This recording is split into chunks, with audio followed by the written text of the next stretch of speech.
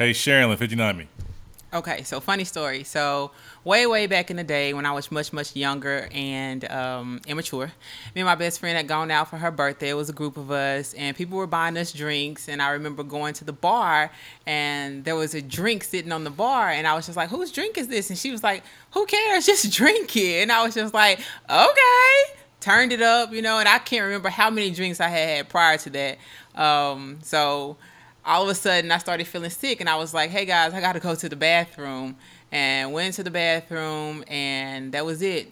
Puked everywhere. Left them a nice little present on the floor.